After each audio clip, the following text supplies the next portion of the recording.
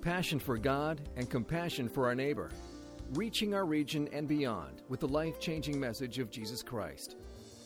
This is Crosswinds Church, and now, here's Pastor Jordan Gowing. It's probably being a little dishonest to say over the past few months we've been going through Genesis. It's more like for the past year we've been going through the book of Genesis. But over the last few months, we've been focusing on one character in specific, and that is Jacob. And as we've been walking with Jacob, we've seen a lot of ups, and we've seen a whole lot more downs. And this morning, we come to an end to this part of Jacob's story in Genesis. And after today, we'll see the story transition to focus on his children, specifically on his son Joseph. As we stand here at the end of this narrative, focusing on Jacob, there's a question that we have to ask. And that question is this: is there anyone who is too far gone for God's grace? Is there anyone who is too far gone for God's grace? Knowing what we've looked at, especially last week, looking at the life of Jacob, we might be inclined to say, well, maybe. After all, Jacob is a man who is known for his deceit. He's known for lying to his brother, for stealing the equivalent of millions of dollars from his brother. This is a man who cheated his father-in-law in order to get even with him. This is a man who lied to his brother when he had finally been reconciled with him. This is a man who, instead of following God back to Bethel, instead decided to dwell where he could continue to gather wealth. And then when his daughter was raped, he did nothing. When his sons committed genocide in response, he did nothing. In fact, Genesis 34 ends in just this way that leaves a bad taste in your mouth, because it tells us that Jacob's only concern after all that happens in Genesis 34 is not what has happened, not offending a holy God, but his concern is his own skin. He's afraid that vengeance will be on the mind of the Canaanites, that they will come and bring justice upon his family for what they did to the people of Shechem. What we noticed last week as we started in Genesis 33 is we saw for about 10 years, right after the highest moment in Jacob's life, Jacob just turned his back on God. Right after wrestling with God in Genesis 32, right after being reconciled to his brother, this beautiful picture of grace, Jacob turns his back on God, goes his own way, does what he wants instead of what God is calling him to do.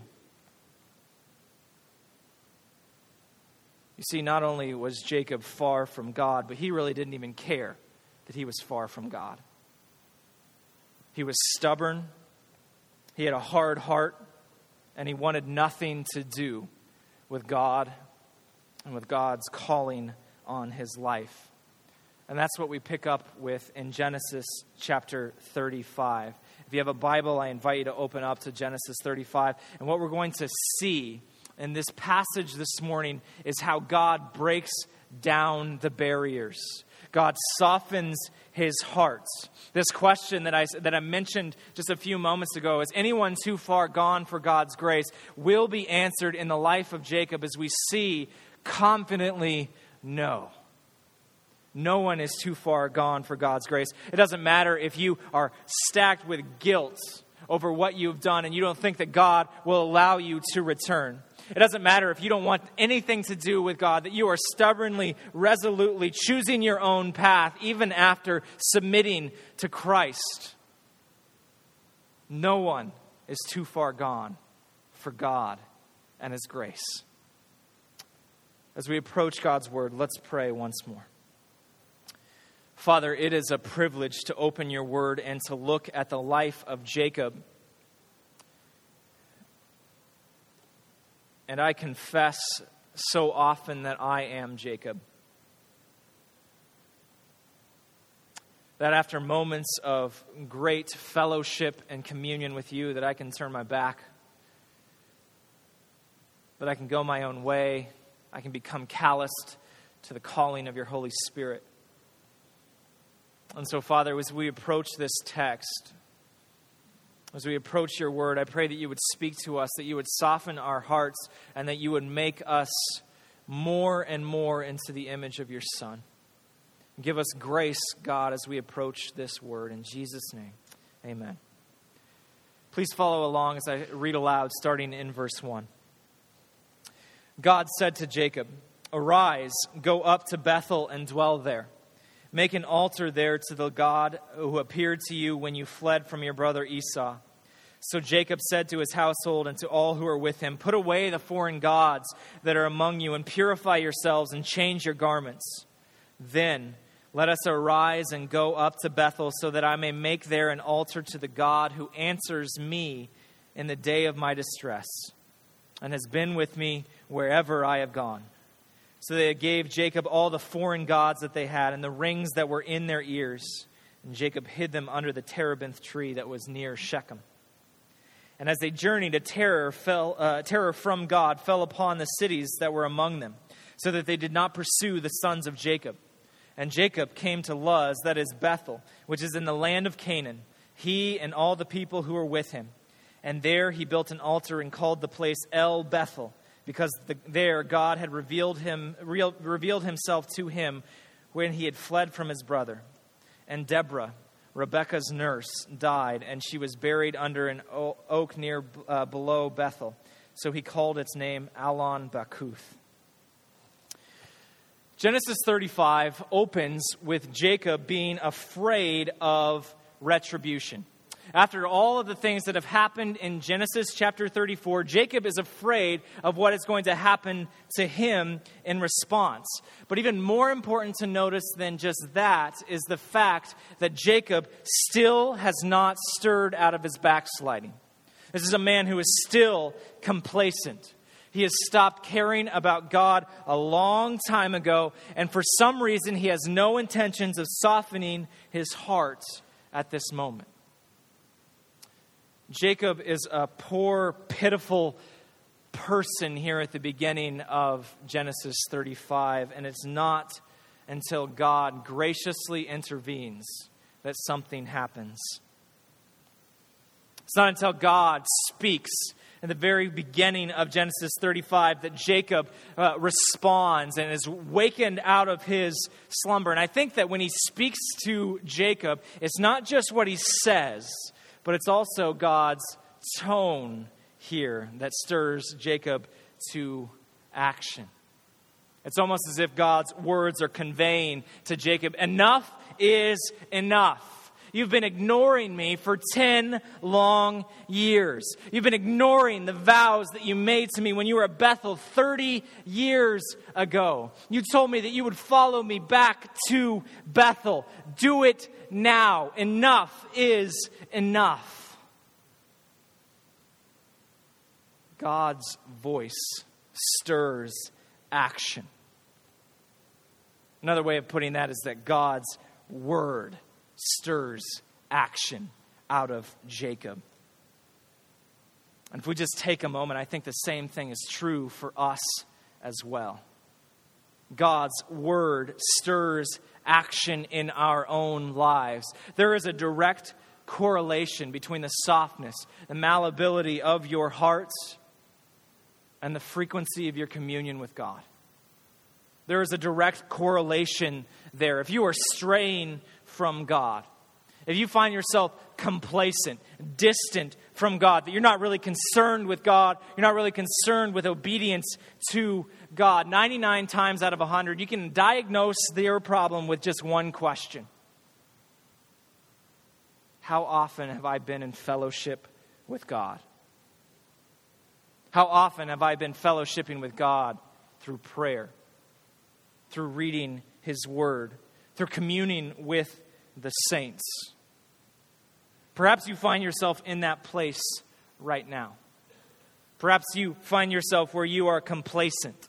that you are relying on your past spiritual successes, whatever that means, and now you are coasting today. Your heart has been hardened over time, and your once vibrant faith now seems like it is on life support. If that is you, do what Jacob does. Do what Jacob does. Submit to his voice. Wake up. Stop living a half life. Wake up. Get on your knees. This is not a game. Submit yourself to the Word of God. And the way that we do that is honestly easier than the way that Jacob had to. For Jacob, he had to wait for God to speak to him. And for us, God has indeed already spoken to us in His Word and through His Son.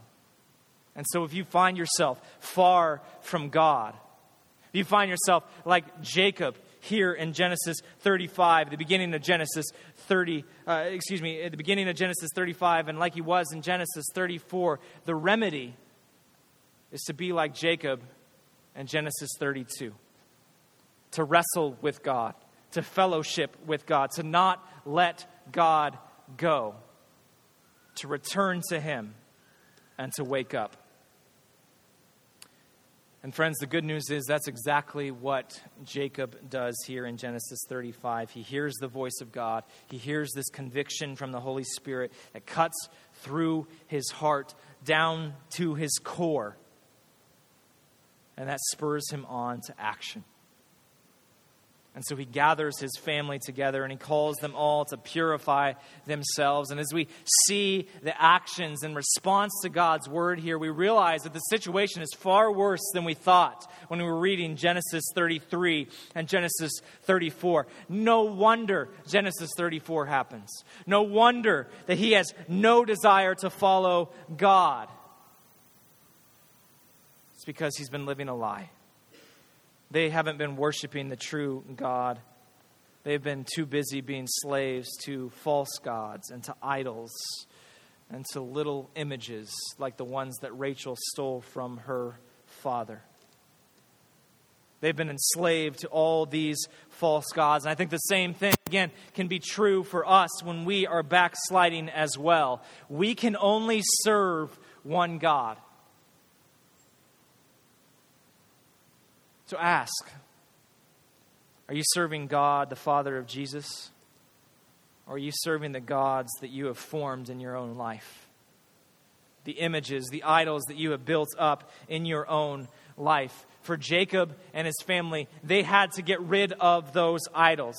They had to get rid of these false gods before they were allowed to enter into the promised land and to worship God at Bethel, which means house of God. And for them, it was relatively easy to identify what those were. After all, they had false gods and they had idols with them. For us, it can be a lot more difficult to identify what those idols are.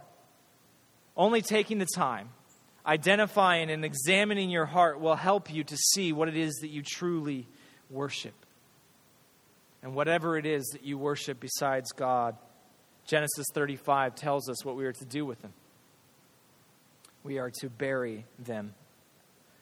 We are to dig a grave, throw them in it, toss dirt on them, defile them, do whatever drastic steps we need to in order to get rid of our false worship, to dethrone these false gods in our lives. After all, what more tangibly expresses that something is not a god than throwing dirt on it?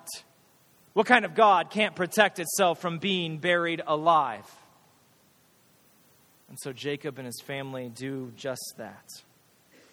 They repent of their worship of false gods as they prepare to bend their knees to the true God, the one and only God. But notice that they don't just stop there. They dress themselves in new clothes. This is a tangible way of expressing their new commitment to God. It's a tangible way of expressing the change that happened within their own hearts. You see, it's not just good enough to get rid of our false gods. We also have to replace them. We have to replace our worship of idols with the worship of something else. Tim Keller, a pastor in New York City, puts it this way. He says this: the only way to free ourselves from the destructive influence of counterfeit gods is to turn back to the true one, the living God who revealed himself both at Mount Sinai and on the cross, is the only Lord who, if you find him, can truly fulfill you, and if you fail him, can truly forgive you. And so that's exactly what Jacob and his family do. They replace their worship of these false gods with the worship of the one true God when they get to Bethel. And these new clothes symbolize their new commitment to God. And I want to just take a moment here and just pause as we're looking at this passage to see what it means for us to repent out of our backsliding. If you find yourself complacent, you find yourself not really caring about obedience to God, Genesis 35 really gives us a good template on what it means for us to repent in order for us to restore ourselves to God. First, notice what happens here. Repentance is a response to God's voice.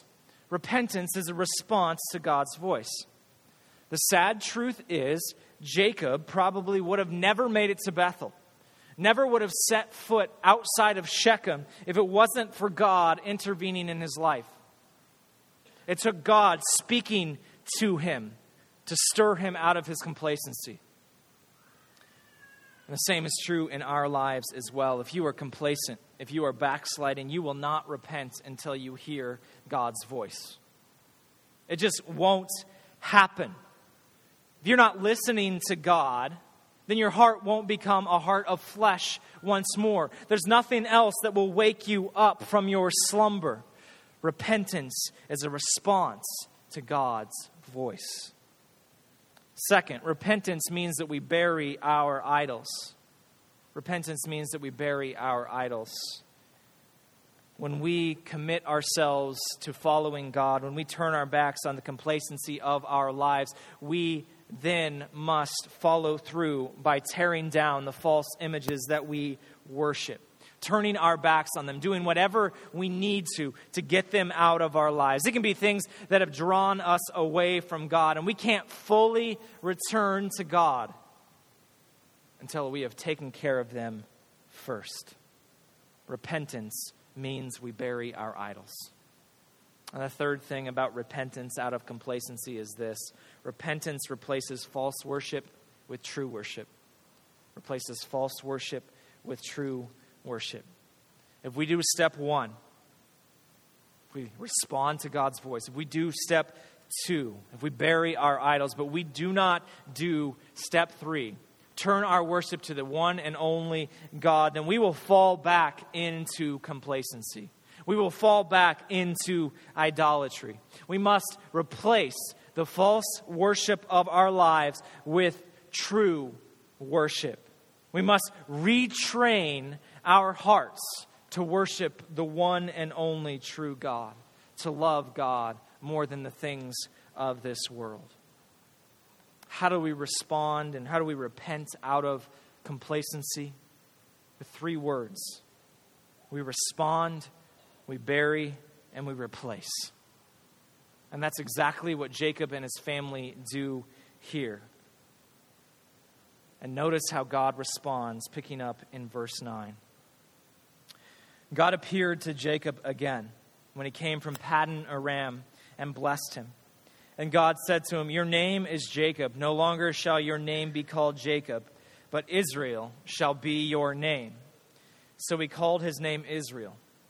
And God said to him, "I am God Almighty. Be fruitful and multiply. A nation and a company of nations shall come from you, and kings shall come from your own body. The land that I gave to Abraham and Isaac I will give to you, and I will give the land to your offspring as well." Then God went up from him in the place where he had spoken with him. And Jacob set up a pillar in the place where he had spoken with him, a pillar of stone. And he poured out a drink offering on it and poured oil on it. So Jacob called the name of the place where God had spoken with him Bethel. What we see here in in these verses here in Genesis 35, is how God responds to Jacob. And notice that he responds to Jacob with a reaffirmation of the covenant. He responds by telling him of the covenant between his family and with God. It's the clearest declaration of this promise yet. In fact, if you took some time and if you looked at his promise to Abraham in Genesis 17, the clearest description of the promise to Abraham, and you look here in Genesis 35, you'll notice a number of parallels. The language is virtually identical to his promise in Genesis chapter 17. And the message here is clear. God is faithful. He has been with Jacob. He is with Jacob. He will continue to be with Jacob. And he will be with Jacob's offspring forever. God's commitment to Jacob, God's commitment to his family, has never been thwarted by their sin. Doesn't matter what they have done, especially after Genesis chapter 34. It doesn't matter what they have done. And friends, that's incredibly good news. That's incredibly good news. The tragic danger of hearing the gospel over and over and over again is that it can become stale, that it won't stir our hearts. But the gospel declares to us that no matter how many times we turn our backs on God, no matter how severe our sin is, no matter how deep the rejection of God, God is faithful. God is faithful to his people. God is faithful to his promise. God is committed to his plan to bring salvation to humanity. And that's what we see here in Genesis chapter 35 as he responds to Jacob at Bethel. He says, Jacob, it doesn't matter what you have done. I'm going to continue to walk with you. I'm going to continue to bless you because I have a plan that will not be thwarted by your sin. Friends, God has a plan that will not be thwarted by your sin as well. It's a plan to redeem you, to make you his children, and to make you a part of his family. How should we respond to this good news? Well, Jacob shows us here. He shows how we should respond to this incredible, unconditional love, to this unmerited grace, this faithfulness of God. And the only way that he knows how, he responds in worship. You see, 30 years ago in Genesis chapter 28, as Jacob was leaving the promised land, Jacob encountered God at Bethel. And there at Bethel this first time, 30 years earlier, when he encountered God, he said, you know what, God, if you continue to keep your promises to me, if you continue to be with me, if you continue to be faithful to me, then I will return here and I will worship you. And I will make offerings to you, and you will be my God. And over the next 30 years of Jacob's life, in Genesis 29, 30, 31, 32, 33, 34, for those next 30 years, Jacob's life is filled with ups, but it's mostly filled with downs. Jacob is a man who continues to be selfish. He continues to only think of himself. He continues to seek after wealth above all else. But when he finds out that God has been with him through it all, that God has kept his promises through it all, Jacob worships God. You see, that's the beautiful thing about Genesis chapter 35. This is Jacob the idolater. This is Jacob the deceiver. Jacob the greedy one. Jacob the deceitful one, the selfish one. He sees God's love and he responds with worship. So what about you? How will you respond to God's love? You, the one who is consumed with doubt and anxiety. You, the one who is more concerned with fitting in instead of being faithful. You, the one who is consumed with a lust addiction, the one who loves the world. How will you respond to the love of God?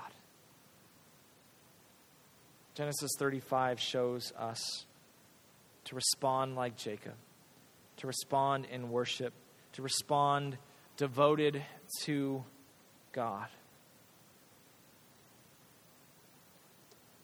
But as we close Genesis chapter 35, we would be naive to assume that It's a happily ever after story for Jacob. Indeed, when we become Christians, we would be fooling ourselves if we said that everything becomes perfect the moment we are fully obedient to God. The moment that we are following God in the center of His will, that we think that everything will now be okay. Genesis chapter 35, as much as it shows us and emphasizes Jacob's faithfulness in response to the faithfulness of God, makes clear to us that as long as we are living in between Adam and the second return of Christ, that we will be facing sin. It will be a part of our lives. We will be affected by it and its consequences. Take a look at the rest of this chapter, picking up in verse 16. Then they journeyed from Bethel. When they were still some distance from Ephrath, Rachel went into labor. And she had hard labor. And when her labor was at its hardest, the midwife said to her, "Do not fear, for you have another son." And as her soul was departing, for she was dying, she called his name Ben-Oni, but his father called him Benjamin. So Rachel died, and she was buried on the way to Ephrath, that is, Bethlehem. And Jacob set up a pillar over her tomb. It is the pillar of Rachel's tomb, which is there to this day. Israel journeyed on and pitched his tent beyond the Tower of Ader. While Israel lived in the land, Reuben went and lay with Bilhah, his father's concubine, and Israel heard of it. Now the sons of Jacob were 12. The sons of Leah, Reuben, Jacob's firstborn, Simeon, Levi, Judah, Issachar, and Zebulun. The sons of Rachel, Joseph and Benjamin. The sons of Bilhah, Rachel's servant, Dan and Naphtali. The sons of Zilpah, Leah's servant, Gad and Asher. These were the sons of Jacob who were born to him in Paddan Aram. And Jacob came to his father Isaac at Mamre, or Kiriath Arba, that is Hebron, where Abraham and Isaac had sojourned. Now the days of Isaac were 180 years, and Isaac breathed his last, and he died and was gathered to his people, old and full of days. And his sons Esau and Jacob buried him. You see these verses, they might sound like they are just kind of scattershot. There's a lot going on here that's not really all that connected. And if we ask ourselves, how are these verses connected? How do they tie in to the story of Jacob? Are they just like an epilogue, the afterthought to the rest of the story? They remind us of just how tragic sin can be. The reality is that we will be faced with death in this life. In verse 8, which we had read earlier, Jacob is faced with the death of Deborah, the last tie to his beloved mother. In verses 16 through 21, he faces the death of his beloved wife, Rachel, even in the midst of the joy of childbirth. At the end of the chapter, he encounters his father Isaac one final time before he also passes away. Until Christ returns, death is inescapable. Death is our constant companion as we study the book of Genesis. Over and over and over again, we see repetition of death. What is Genesis trying to teach us? Well, it's trying to remind us of sin. It's trying to remind us of the effects of sin, how we live in a broken world. And for Jacob, no matter how faithful he is to God, no matter how hard he tries to be obedient, death is a part of life. But it's not only that. Jacob also experiences the consequences of his sin as well. As we have studied Jacob's life, we have seen from the moment he became a father, he played favoritism with his children. He loved his son Joseph, that was the firstborn of his beloved wife Rachel. And he despised his other children. This is probably why he did nothing in response to the defilement of his daughter Dinah. It's because she wasn't a daughter of Rachel. All of us are aware of the story of Joseph and his brothers that we're going to get to in just a few short weeks. How his brothers attempt to kill Joseph out of jealousy because of his father's love for him. All of that is because of Jacob. Jacob is a man who plays favorites with his children. Now here in Genesis chapter 35, this actually leads to the actions of his firstborn, Reuben. Reuben does the unspeakable. He lies with his stepmom, but this is more than just a moment of lust.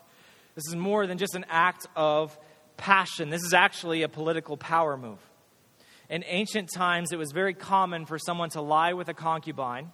It was as a way of stating your authority, of consolidating power as a response to a successor. This is what we see in 2 Samuel and in 1 Kings with David's sons, Absalom, and more. Yes, this action is morally abhorrent. Yes, Reuben will be held responsible for what he has done. But ultimately, this is Jacob's fault. Reuben was a man who felt threatened that his status as the firstborn would be taken away because his father played favorites. And so he decided, just like his dad did time and time and time again, he decided to take matters into his own hands to secure his future. Yes, Reuben is responsible, but it finds its roots in Jacob's sin as well. Even the list, the description here of Jacob's sons, it's not in birth order. It's instead described and divided up by who their mothers were. It just emphasizes the divisions in this family.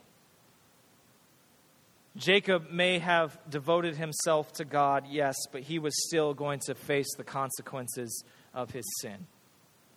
And the same is true for us as well. We will continue to be affected by the sin of those who are around us. We will continue to be affected by the consequences of our sin, whether as Christians or in the past. That's just a part of living in a broken world.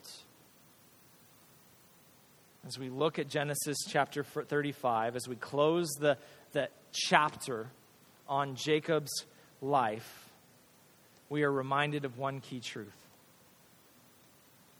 In the midst of pain, in the midst of consequences from sin, in the midst of death, this passage reminds us that God always calls his children home. God always calls his children home. It doesn't matter how long you have strayed. It doesn't matter how far you have strayed. For those who are God's children, God will always call them home. He will not give up. He will bring them back, just like he did with Jacob. And so if you find yourself straying from God, if you find yourself complacent, repent. This passage declares, repent, rid yourself of your idols, return to worship the one true God and to worship him alone. Return to Bethel, the house of God. Repent. Indeed, that's kind of what Jacob's life is all about. If you were to take a snapshot of Jacob's life, the complexities of Jacob's life, just when you think you have him figured out, he does the complete opposite and gives us a twist.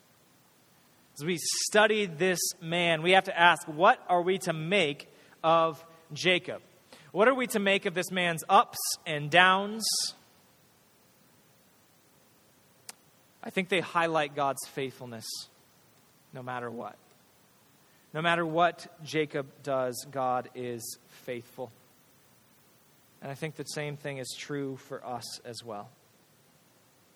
You see, we may never sink to the same levels of depravity as Jacob. We may never do nothing after our daughter is raped. We may never do nothing after our sons commit genocide. We may never steal the equivalent of millions of dollars from a family member. But we probably don't ascend to the same heights as Jacob does either. We probably never will wrestle with God and not let him go as an extreme display of faith and obedience like in Genesis chapter 32. For Jacob, the mountains are higher and the valleys are far lower, but they are there. And the same is true for us. We have mountains, we have valleys, and God is gracious through it all. God is gracious through it all. As we close, I want to draw our attention to Psalm 24. There are a number of parallels between Psalm 24 and Genesis chapter 35. In fact, some people believe that David was actually studying Genesis 35 when he wrote Psalm 24. Psalm 24 is a psalm about how do we approach God. Who is worthy to approach God? And as David is wrestling through this question about who is worthy to ascend to worship God, he concludes this. He says, those who have purified themselves, just like Jacob and his family. Those who have clean hearts or clean hands and have purified their hearts, who have repented of their sin, who do not devote their souls to another, just like Jacob here. In a moment, we're going to partake in communion. Communion is a response to God. It is a question that we have to ask of who is able to approach this table. Who is able to approach God and worship Him through communion. We'll talk about that just here in a few moments. But just like Jacob had to purify his heart to approach God, we also must make sure that we are clean. We are pure in God's sight as we approach His table. Please hear these words from Psalm chapter 24.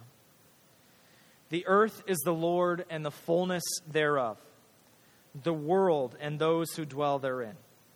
For He has established it upon the seas and established it upon the rivers. Who shall ascend the hill of the Lord, and who shall stand in His holy place? He who has clean hands and a pure heart, who does not lift up his soul to what is false and does not swear deceitfully.